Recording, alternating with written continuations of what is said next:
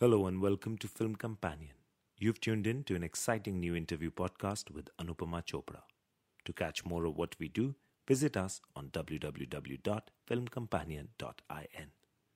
Chloe, such a pleasure to have you on Film Companion. As I was watching Eternals, I was thinking this film has to do so much. You're introducing us to a new mythology, 10 new superheroes. You're batting for inclusivity and representation. You're also navigating between sort of the checklist of being an MCU film and your own artistic instincts. So, as a storyteller, how did you balance all of this? You write as much as you can, you shoot as much as you can, and you narrow it down in the edit. That's kind of what happened. And you have a great team around you to keep you in check. I love that there's a song and dance number in an MCU film. But tell me, what was the sort of thinking behind it? Like, are you a Bollywood fan? Why make him a Bollywood hero? When I first read the treatment that Marvel had worked with the Furballs, I do think Furballs also had a connection. I think they worked in India quite a lot. And we thought about, instead of just doing a traditional Hollywood actor, because Kingo represents a certain part of humanity, our love for pop culture, for showmanship, for attention, like that kind of, and cinema, what we do, storytelling.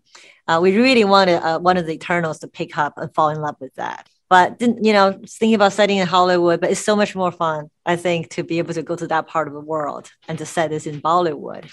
And then to be able to do a dance number, it was just so exciting, and visually what we could do as well. And to let the whole world celebrate and see the joy and the beauty of that.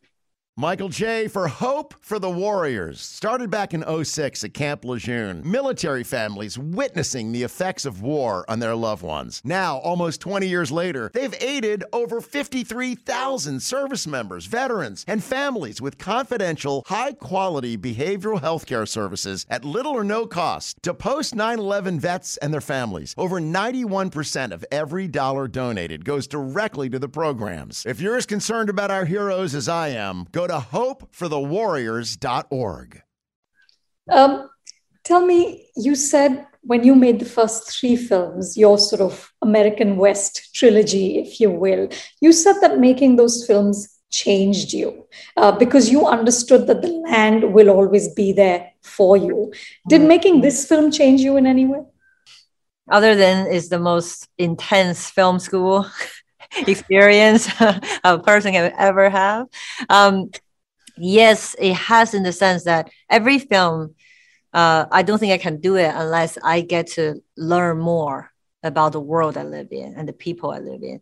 And I think, and also having the pandemic happening during our post-production period, which we do narrow down with a small group of people and watching it and get a bit more introspective about it, is that to look at our planet, not just today, but what our planet has given us for thousands of years, and even before we existed, who's been here, and their role in the cosmos, and how our own importance and the right to live, our human rights, that we need to chop down every tree and kill, every predator so we can flourish. And for what? Going to space? Conquering space? Are we going to give meaning to the cosmos? What's the mission? These are all existential questions that I think I didn't question as much in my 20s or the teens, but now I'm about to turn 40. I think about these, and then to be able to think about that and then tell us a story that's also fun and young people can watch as well, people from our walk of life, and then just sneak these questions in. I think it's very rewarding. I learned a lot from that process. Thank you. Thank you so much. Yeah, thank you for having me. Bye-bye. If you liked what you just tuned into, then subscribe to us on Apple Podcasts, Google, Spotify, Stitcher, and Radio Public.